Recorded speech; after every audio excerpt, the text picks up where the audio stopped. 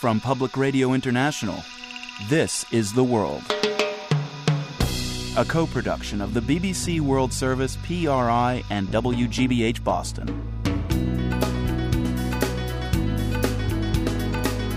It's Thursday, June 7th. I'm Marco Werman.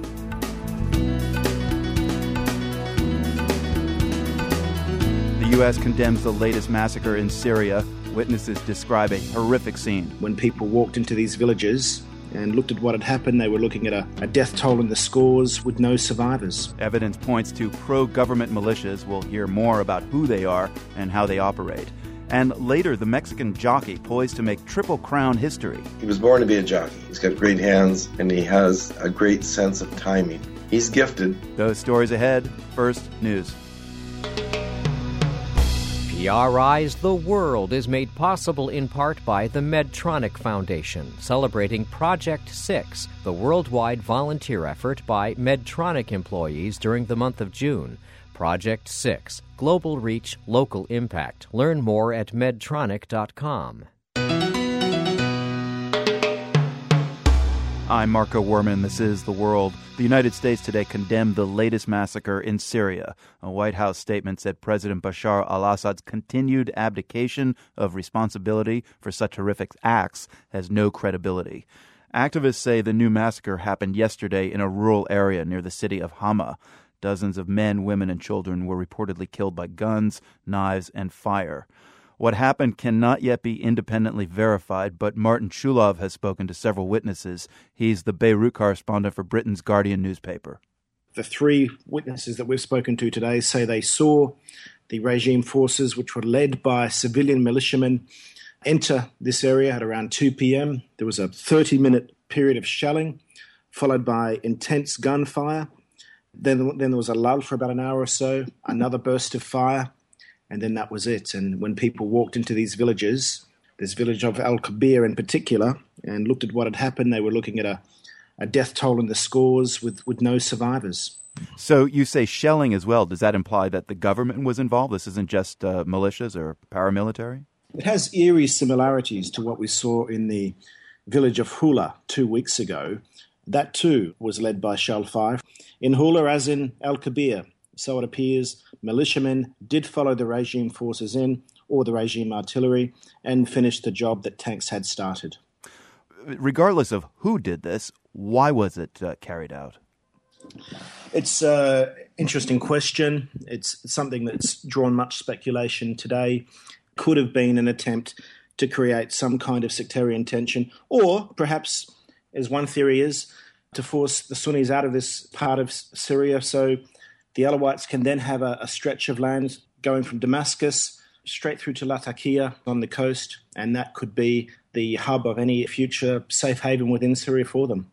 Now, with that first massacre in Hula a couple of weeks ago, UN monitors were able to get there really quickly. Has there been any independent verification of this latest incident in Kabir? There hasn't as yet. The UN monitors have tried to get into Al-Kabir all day. They haven't been able to do so. General Robert Mood, who was the head of the UN Special Mission in Syria, said that UN monitors were turned back by regime checkpoints. Ban Ki-moon has told the UN General Assembly this afternoon that some of those monitors tried to get back into town later in the afternoon and came under small arms fire. Now, Assad denied any involvement or responsibility for the Hula massacre, despite all the evidence to the contrary. What is the official line from the government about this latest atrocity? The line is the same. This wasn't us, and this is terrorist groups who somehow managed to outmaneuver the Syrian army, enter villages, shell things, kill people, and then run away without any trace. So it's not a plausible scenario. It certainly wasn't in Hula. The villagers that we've spoken to today say they recognized some of these militiamen. They went to school with them. They knew who they were. They knew where they came from. They say there are no Al-Qaeda in this area. The only people committing any of these sorts of acts are regime forces. So President Assad does retain the support of certain sections of Syrian society. Are you able to gauge, Martin, whether these extreme scenes of violence, like the ones in Hula and the one in Kabir, are frittering away any support for Assad?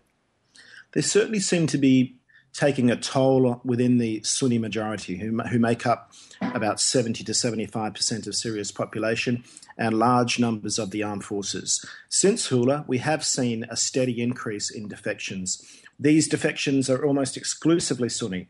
The Alawite sect and the Christian minority, which account for around 20% of Syria's population, they are staying pretty solid for the time being.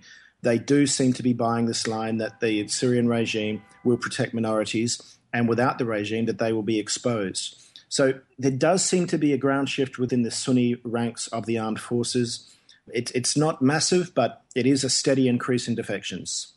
Martin Chulov with The Guardian newspaper in Beirut. Thank you very much. You're welcome. David Lesh teaches Middle East history at Trinity University in San Antonio, Texas. He's met with Syrian President Bashar al-Assad on numerous occasions over the years as part of research for his books about Syria. His latest book is Syria, the Fall of the House of Assad, which is coming out in August. So, David, we're hearing a lot about the Shabiha, a militia group tied to the Assad government. So they're said to be behind the latest mass killings in central Hama province. Tell us who the Shabiha are.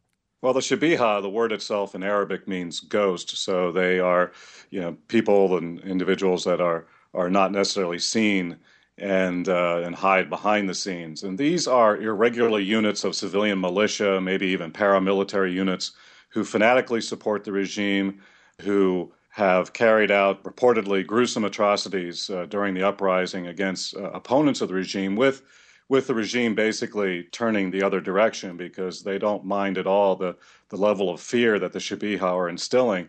And the word itself goes back to the 1980s, and they're mostly composed of Alawites in northwestern Syria who were engaged in a realm of criminal activities such as extortion connected to smuggling goods across the Lebanese border. And it seems to be that many of these Alawites, many of them poor, are involved in these activities just to get some sort of salary. But they're also fighting from their perspective for their own survival out of the fear that extremist Sunni elements would wipe them out if the Assad regime falls. And of course, the Assad regime's propaganda is saying that exact same thing and therefore encouraging the alliance in support of the Shabiha. So you say they fanatically support the regime of Assad, but how closely tied to the Assad government are they? That's a little bit murky. I think there's loose coordination at best. There were stories emerging last year during the early parts of the uprising of Syrian individuals in certain cities. They would get interrogated first by the military, then by intelligence units, and then by the Shabiha, with the interrogation intensifying and the people getting more roughed up with each succeeding interrogation. And so that suggests that there's not much coordination, and they appear to be tied to certain elements within the security apparatus and also to certain Sunni and Alawite businessmen who have reportedly taken care of most of the payments or salaries of the Shabiha. In other words, they're not necessarily on government payroll, but these alliances between the business community and these paramilitary units go back a long time. And perhaps these particular businessmen, again, Sunni and Alawite, are looking to protect their own privileged business access by employing these elements to support the government efforts to stay in power because their socioeconomic positions and status are based on the regime staying in power. Has the Shabiha been established this way by the Syrian government to assume that plausible deniability, or is it truly a grassroots militia?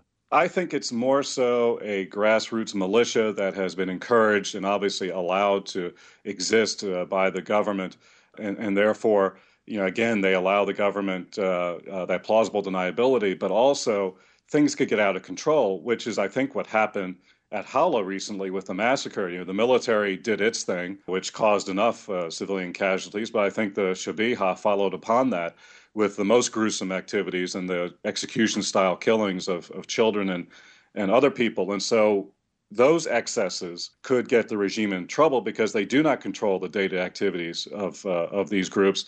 And therefore, these excesses could generate the humanitarian and moral outrage in the international community that could galvanize international military intervention, which the regime obviously does not want. Now, earlier today on the BBC, former British ambassador to Syria, Andrew Green, said people like Secretary of State Hillary Clinton and Special Envoy Kofi Annan were barking up the wrong tree by putting pressure on Bashar al-Assad. Let's hear what he had to say. He does not run Syria. He never has. He has been something of a figurehead, in my view. This is about a tough bunch of Alawites who have run the military and the secret police for 40 years, who now feel that they are threatened, as they certainly are, and they will fight to the last. David Lesh, do you agree with that comment? No, I don't. I think Bashar al-Assad is definitely in control of the Syrian regime and of their policies. I think a while back he bought into the system, so to speak, that system being a leeway, a certain independence given to the military security apparatus to maintain the regime in power and to get rid of, if not exterminate, domestic threats to the regime as well as external enemies that operate through domestic elements. And, from my perspective, the security solution aspect of the government crackdown of the uprising was a push-button convulsive response. It's a systemic response that Bashar agreed to, that Bashar oversaw, because in order to succeed in the system, he had to conform to it. And I saw this personally over the years, where he bought into the idea of regime maintenance. So in one sense, the British diplomat is correct in saying that the military security apparatus is prominent. It certainly is. But Bashar al-Assad has allowed that, and he has overseen it, and he has countenanced their actions because he believes, I really truly believe, that he thinks that the well-being of the country is synonymous with his well-being, and therefore the military security apparatus is just following through on the overall parameters of the policy that he laid down. You've met with Assad several times. How does he actually address this control of power issue? Is he defensive at all? He is. I asked him specifically about this issue on several occasions, and while he will admit that the security apparatus has engaged in excesses from time to time, he also, on the flip side, says that Syria is in a dangerous neighborhood, and the security apparatus and its offshoots, such as the Shabiha, perhaps, are necessary evils in order to exist and survive in a very, very tough neighborhood. So, that was always the question. If the regional international environment becomes more friendly, would he rein in the security state? Would he implement the changes to make Syria much more pluralistic and democratic? But it seems that we never got to that point. And they always certainly had the excuse that there were security threats all around. And it's a very paranoid regime to begin with, so they always have that at their ready disposal in order to implement and use the military security apparatus. Have you, David Lesh, in your meetings with Assad, noticed perhaps an evolution of his thinking when it comes to his power in Syria? I mean, is there kind of a before and after Assad? Yeah, and for me, it was when I saw him during the 2007 referendum when he was, quote unquote, reelected for another 7-year term. And I met with him, and amid all the pomp and circumstance, which he had eschewed up until that point in terms of support for him and outpouring of love and fanaticism in terms of supporting him. And, he had a very emotional, almost cathartic moment with me in the sense that he believed it all. Before that time, I always thought he took it with a grain of salt. After that time, I think you could say that he had drunk the Kool-Aid of power. At that moment, I remember thinking he's going to be president for life. No longer is he the humble, self-deprecating ruler who accidentally became the president of Syria. This is someone who had bought into the whole idea, who was much more comfortable with power, and I think was starting to believe all the propaganda surrounding him and all the sycophants who were praising him on a daily basis, which is human nature. Even the most benevolent of dictators, I think, fall into that trap, that aphrodisiac of power and authoritarianism that leads them in a direction away from where they originally wanted to go. David Lesh, author of the upcoming book, Syria, The Fall of the House of Assad. It's published by Yale University Press and comes out in August. David, great to speak with you. Thank you. Thank you. Tomorrow, a different perspective on Syria from Tawakkol Karman. She's the Nobel Peace Prize winner from Yemen, and the determination that had her protesting last year in the streets of Yemen's capital, Sana'a. It also informs her view of what's happening now in Syria. Syria, people, they are suffering, they are dying every day. But will the peaceful revolution in Syria will fail? No, they will succeed. Nobel laureate Tawakkol Karman. She'll be on the program tomorrow. You're listening to The World from PRI, Public Radio International. The World is brought to you by PRI with help from the Medtronic Foundation, celebrating Project 6, the worldwide volunteer effort by Medtronic employees during the month of June. Project 6, Global Reach, Local Impact. Learn more at medtronic.com. I'm Marco Werman. This is The World. I'll Have Another is poised to make horse racing history on Saturday. The bookmakers list the 3-year-old colt as the odds-on favorite to win the Belmont Stakes. That would complete a Triple Crown sweep after victories in the Kentucky Derby and Preakness Stakes. No horse has done that since Affirmed in 1978. The man hoping to ride I'll Have Another into the history books is Mexican-born jockey Mario Gutierrez. The World's Andrea Crossan has a story of the man they call Super Mario. You could say that Mario Gutierrez is, in a way, a thoroughbred. The 25-year-old has spent his life working with horses. His father was a jockey. By the age of 14, Gutierrez was racing quarter horses in his hometown of Veracruz and in Mexico City. And by 19, he left his family in Mexico to move to Vancouver, Canada, to be a professional jockey. And success came quickly to Gutierrez. His first season at Vancouver's Hastings Park racetrack, he won 91 races. And he became known over the years as a hot young talent. He rode several hundred winners for me. That's Glenn Todd. He owns horses that race at Hastings Park. He is also a friend and mentor to Gutierrez. You know, it's like the story of the fellow that sat down that's deaf and dumb by a piano and played Mozart. He was born to be a jockey. He really was. He sits the horse properly. He's got great hands. And he has a great sense of timing. He's gifted. Winning became the norm for Mario Gutierrez. He won consecutive jockey titles at Hastings Park in 2007 and 2008. His successes were celebrated by horse racing fans in Vancouver, and as Gutierrez told one Spanish-language interviewer, also by his family in Mexico. Yeah, they're very happy for everything that's happening in my life. Because just 8 or 9 years ago, we didn't even dream of being here, of my mom having her own house. None of that was possible. I come from a really small town. Gutierrez was sending money home to his family in Mexico, but according to Glenn Todd, his young protege was also having more than his share of fun in Vancouver. He was starting to get money and he was starting to get friends that maybe he shouldn't. And I really liked the kid, and I didn't want to see that kind of talent go the wrong direction. It's a familiar story, a talented athlete with too much too soon. Glenn Todd wanted to keep Gutierrez on the right track, so he asked the young jockey to move in with his family. I took him in and I treated him like my own son and gave him what for when he needed it and praised him when he did things right and kept him on the straight and narrow. Today, Gutierrez calls Todd his second father. The young Mexican jockey has come a long way since his early days at Hastings Park. He doesn't race there very often anymore, and his recent wins may mark the end of his time at Vancouver's small, well-worn track. As in many places, interest in horse racing in Vancouver has waned in recent years.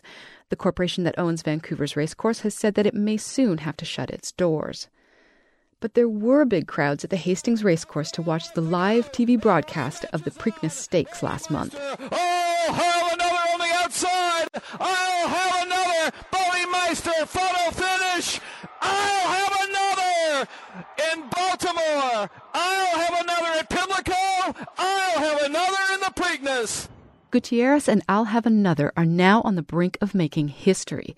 The last jockey to win the Triple Crown was Steve Cawthon, riding Affirmed in 1978. For Gutierrez, it's a lot to take in. That's the dream of all jockeys. All of us want to get there one day. And me too, I thought, wow, maybe one day I can ride there. But I never dreamed it would all happen so fast. Mentor Glenn Todd will be proud of Mario Gutierrez, win, place, or show. It's a great story. He came from humble beginnings to Hastings Park in Vancouver, and now he's going for the Triple Crown. It's an unbelievable story. It's Hollywood. For The World, I'm Andrea Crossan. Singer Lady Gaga is known for her, shall we say, unique fashion choices.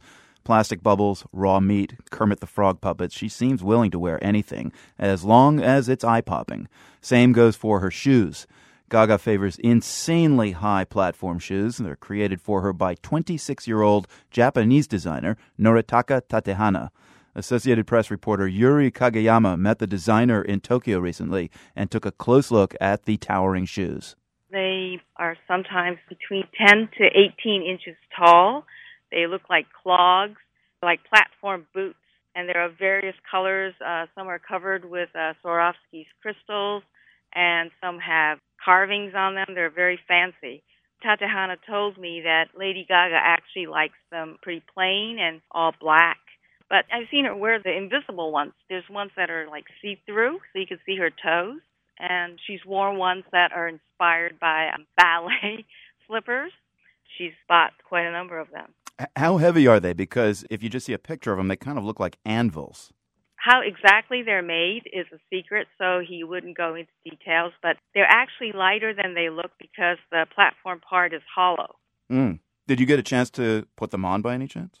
Well, because they cost like $20,000, I was waiting for him to offer, but he didn't, so I didn't want to break him. So I only touched them. And all right, what do they feel? What do they feel like? They look like sculpture to me more than shoes, because they're all handcrafted and custom made. And he had them like displayed in his room as well, like as though they were sculpture. So you went and interviewed Tatehana for a profile you wrote for the AP. What kind of guy is he like? Well, I was just really intrigued to see who was this Japanese guy that was behind all these towering shoes. But he was very quiet. He had long black hair tied up in a ponytail, and he had it kind of in a bun. And he had glasses. And he was very mature and quiet for a 26-year-old. He was much more subdued than what you would imagine from those designs that are so edgy and stark and very fashionable. And Tatehana says his shoes are inspired by ancient geisha footwear. Did ancient geishas wear these tall platform shoes? Well, of course, there's nothing alike, because in an ancient Japan, they wore something quite different from what Lady Gaga wears. But one of my first questions was, this reminds me of what geisha used to wear. And then he said, yeah, that's exactly where I got my inspiration. And then he went through this whole story about how he studied traditional Japanese art while he was in college with the top art school in Japan. And he studied kimono weaving and dyeing. And for his graduation thesis, he made that design that later turned out to be Lady Gaga's shoes, except he made it pink. He had it all planned that he was going to take something very Japanese but make it into a modern statement. And it was also interesting to me that he sent out email in English, and he had to take English lessons to do that. And he sent out like 100, he said. And one of the replies he got was from Lady Gaga's stylist. Yeah, that's kind of interesting, because apparently, you write, there were only 3 replies, and one of them was from Lady Gaga's stylist. So I suppose Lady Gaga has been crucial to Tatehana's success. Oh, yeah. I mean, he really hit the jackpot.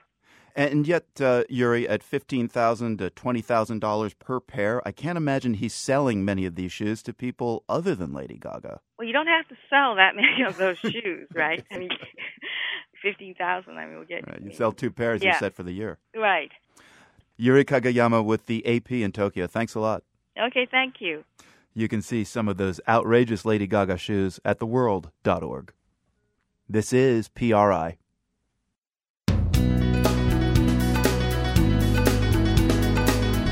I'm Marco Werman. Ahead on The World, is New York City about to elect the country's first Dominican congressman? The bells would be ringing in the Latino population. And I think that it would not only be felt here in Washington Heights, but it would be felt back in their native land as well, in Dominican Republic.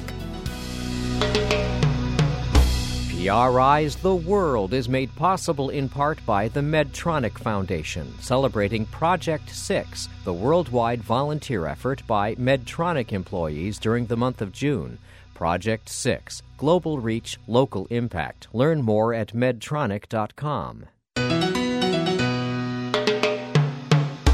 I'm Marco Werman, and this is The World, a co-production of the BBC World Service, PRI, and WGBH in Boston.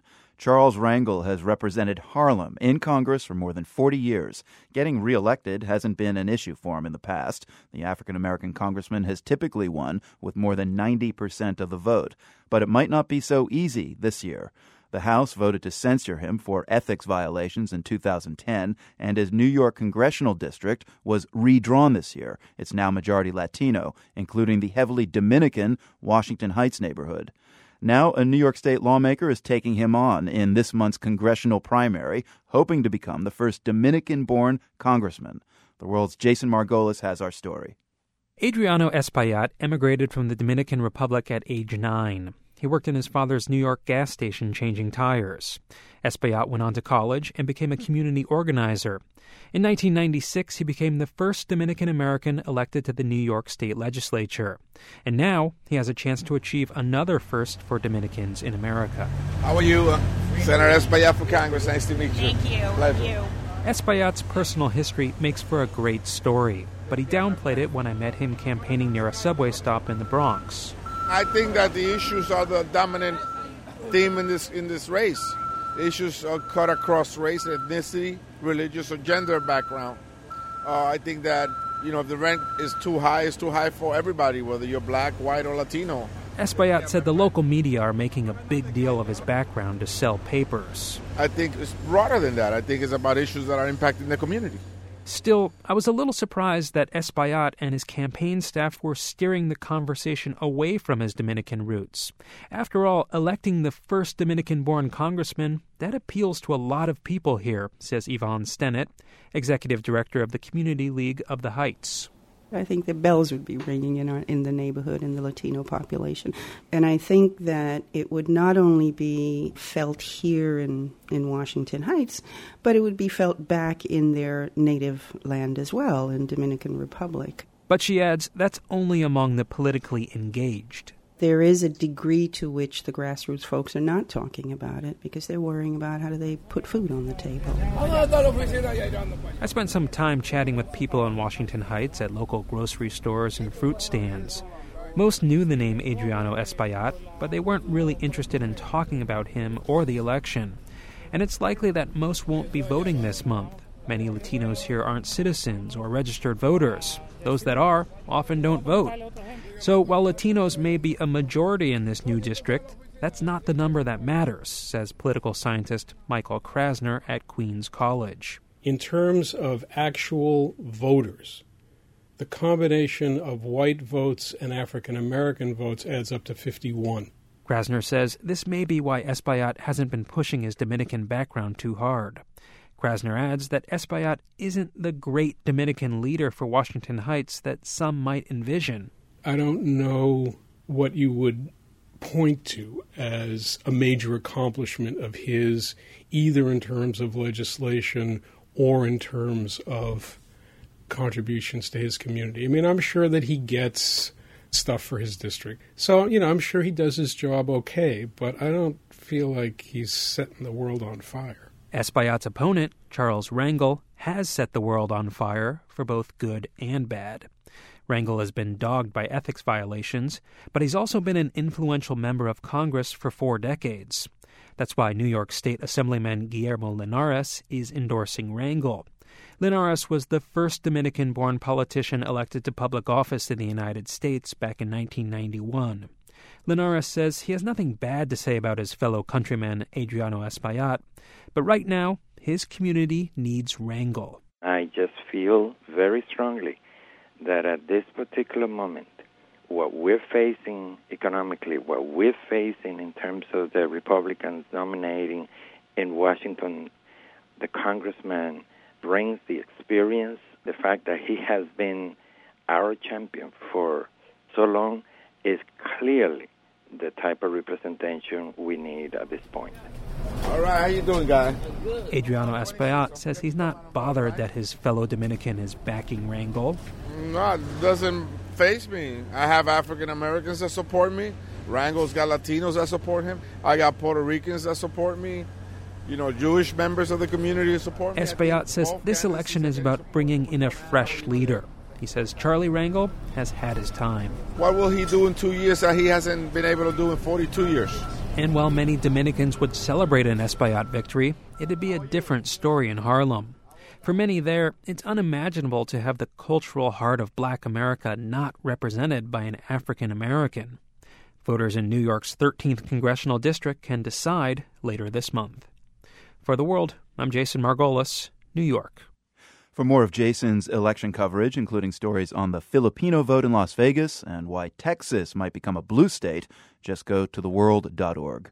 We're switching continents now for our GeoQuiz. The Brahmaputra is one of Asia's major rivers. The river forms in southern Tibet and flows southwest, passing through the Himalayas. Then it crosses one of India's northeastern states, the one we want you to name in this quiz today. This Indian state is known for its natural beauty, 5 national parks, and numerous wildlife sanctuaries, and it produces a variety of black tea that's famous around the globe.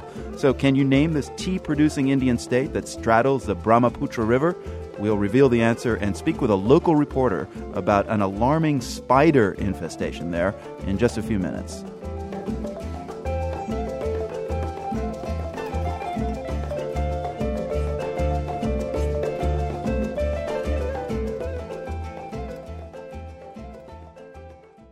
The president of Argentina this week announced that she's converting her personal savings account from U.S. dollars to Argentine pesos. President Cristina Fernandez hopes others will follow her example. Many Argentines prefer to convert their pesos into dollars.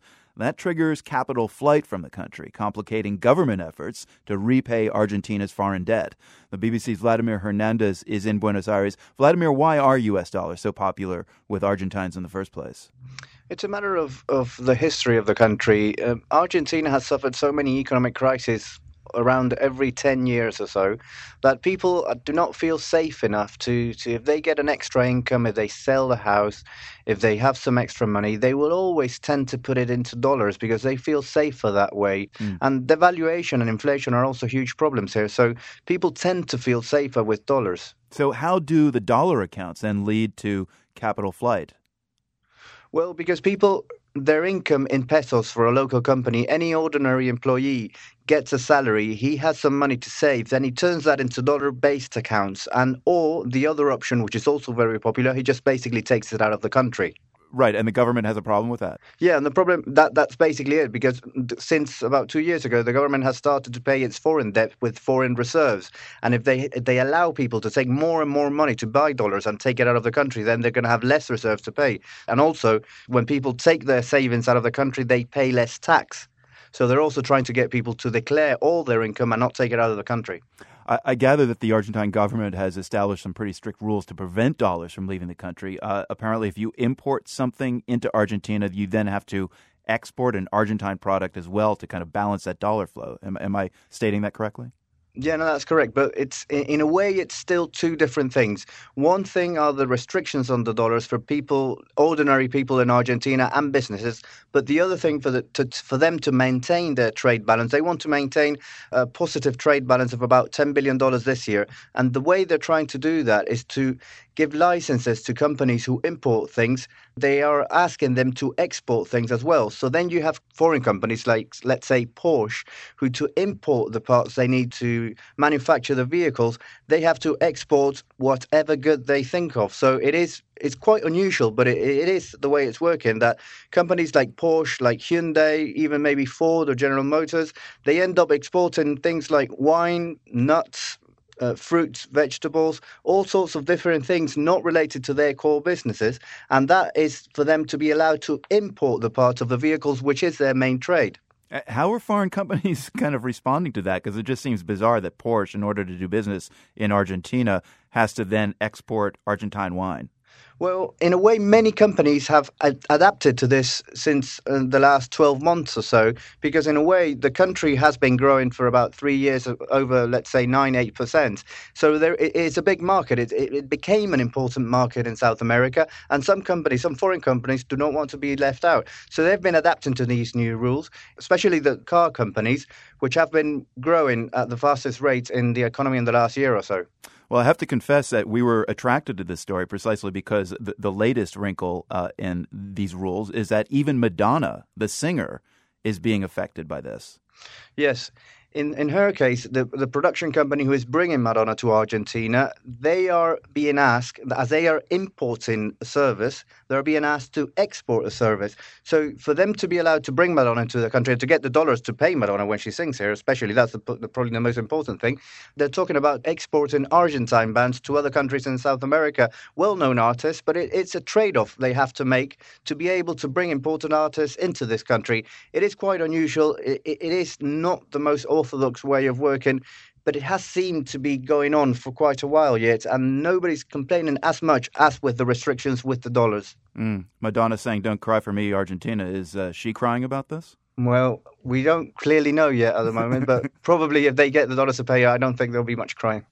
The BBC's Vladimir Hernandez in Buenos Aires. Thanks a lot. Thank you.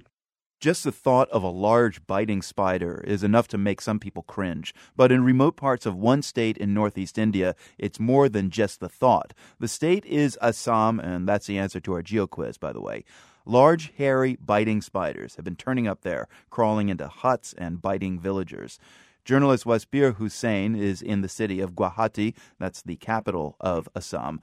Wasbir, what kind of spiders are we talking about, and have authorities identified them as poisonous?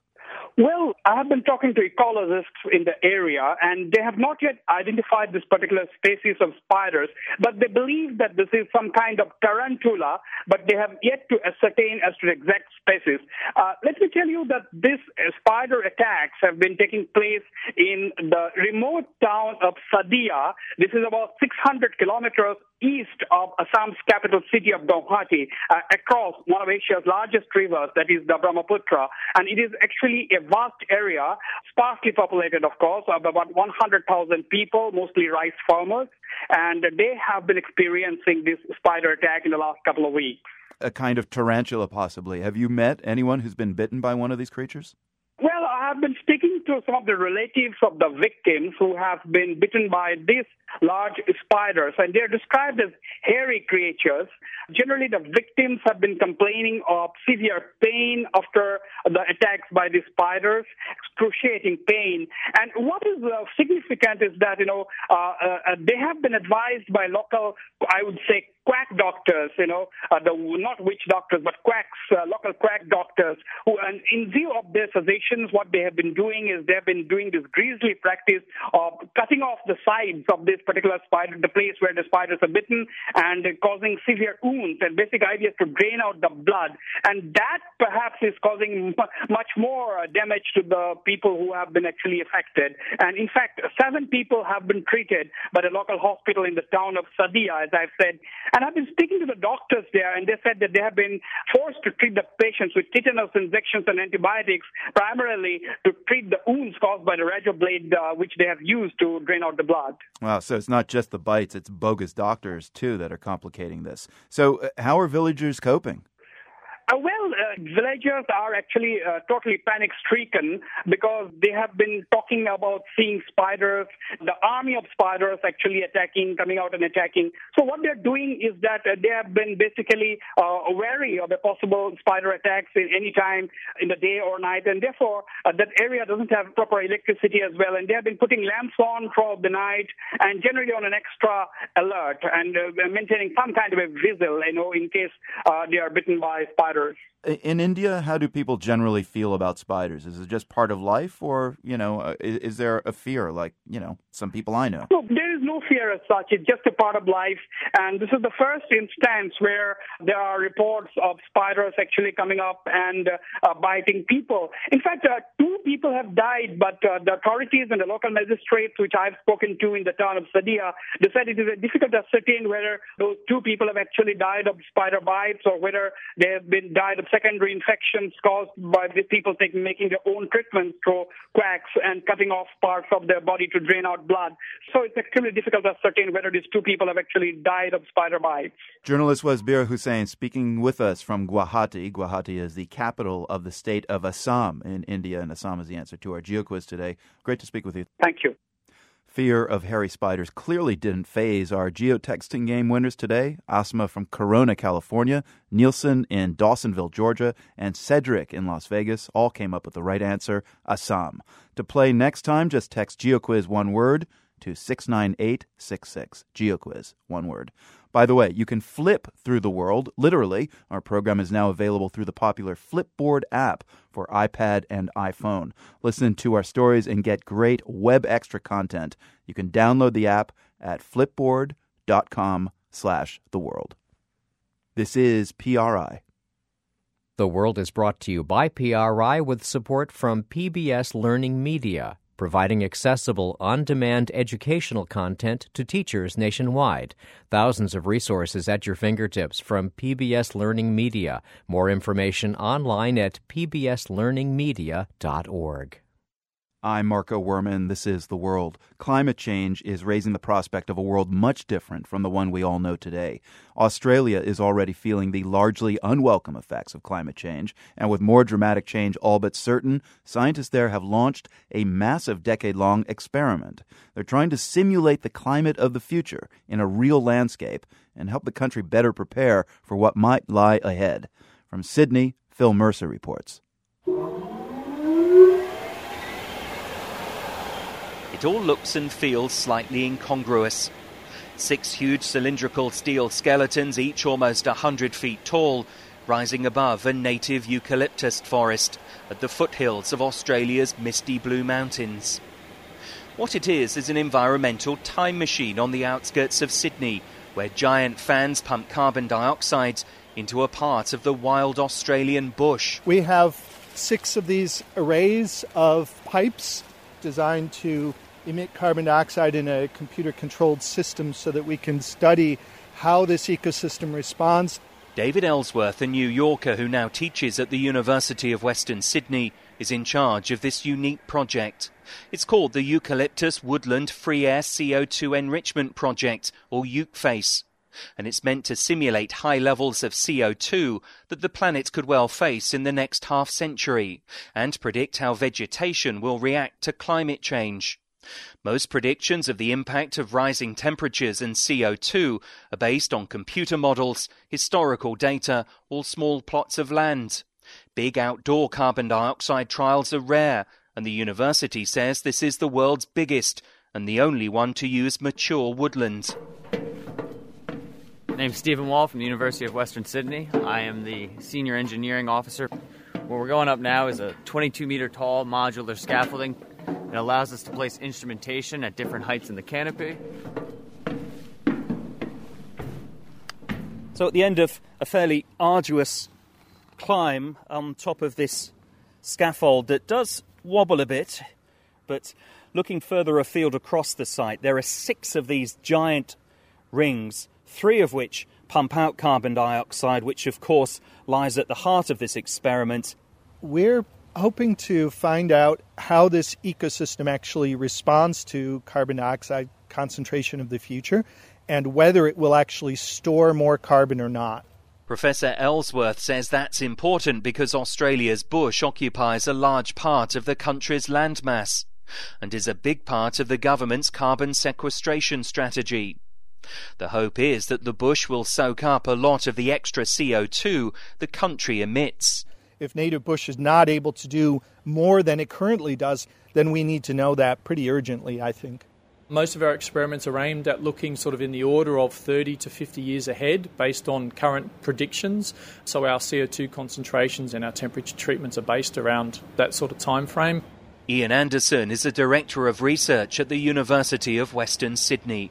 We also have the experimental facilities to actually look back in time so we can actually take CO2 out of the atmospheres and actually look at how those plants would have responded back in time. I guess to build up a bit of a picture of, where they've been, where we are now and where we're going to go to in the future. Other projects at the facility are investigating changes in precipitation, as well as the combined responses to higher temperatures and elevated CO2 by enclosing entire trees in large plastic chambers. The taxpayer-funded project is the only one of its kind in the Southern Hemisphere.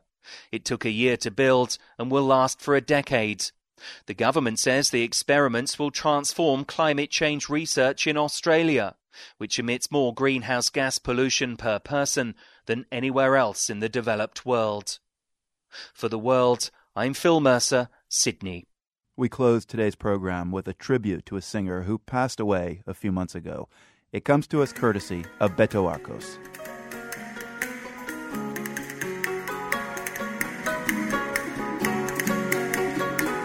Today I want to tell you about a singer from Spain, from Barcelona. Her name is Montserrat Figueras. And I first want to play for you this wonderful piece of music from her collection of 2 CDs of her work called The Voice of Emotion. This is called Canarios. Il mal gusto di minghia, il mal gusto di minghia, io sono a casa de locos, il tema manda al desio, vaya la rosa al rollo, che il tema manda al desio, vaya la rosa al rollo. Montserrat Figueras passed away late last November. She left a wonderful legacy of music. She is known for her interpretation of a vast repertoire of medieval, Renaissance, and Baroque music. Next, I want to play for you in an Italian song called Canzonetta, which she sings in this beautiful, very emotive way. Sentirete d'amor la piaga che mi fa languir broncigno ti spiettate. Sentirete d'amor la piaga che mi fa languir broncigno ti spiettate.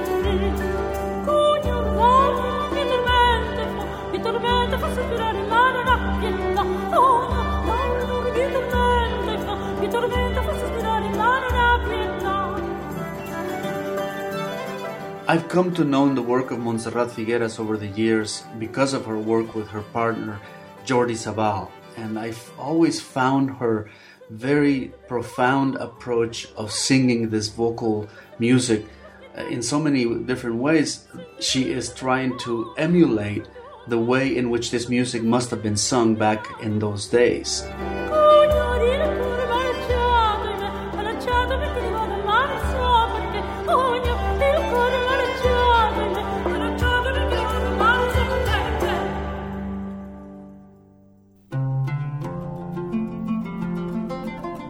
The last piece I want to play for you is this very touching, very moving lullaby from the Berber culture.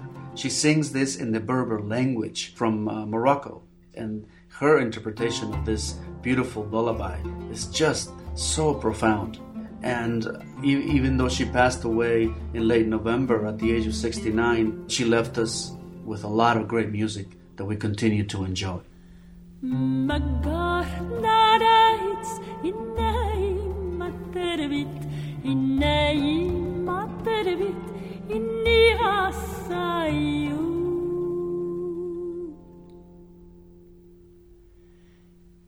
You can see a video of the late Montserrat Figueras performing and talking about her music. That's at theworld.org. And thanks to reporter Beto Arcos for telling us about her. From the Nan and Bill Harris studios at WGBH, I'm Marco Werman on Twitter at Marco Werman, and back here tomorrow on the radio.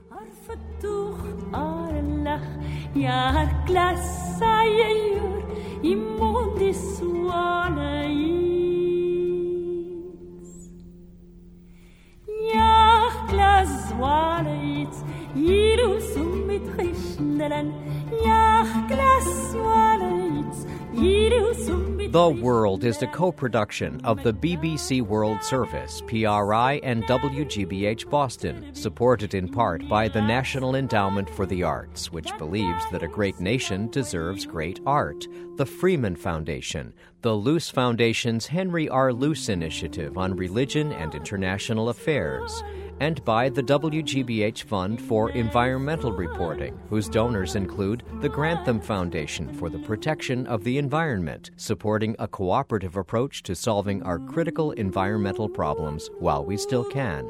PRI, Public Radio International.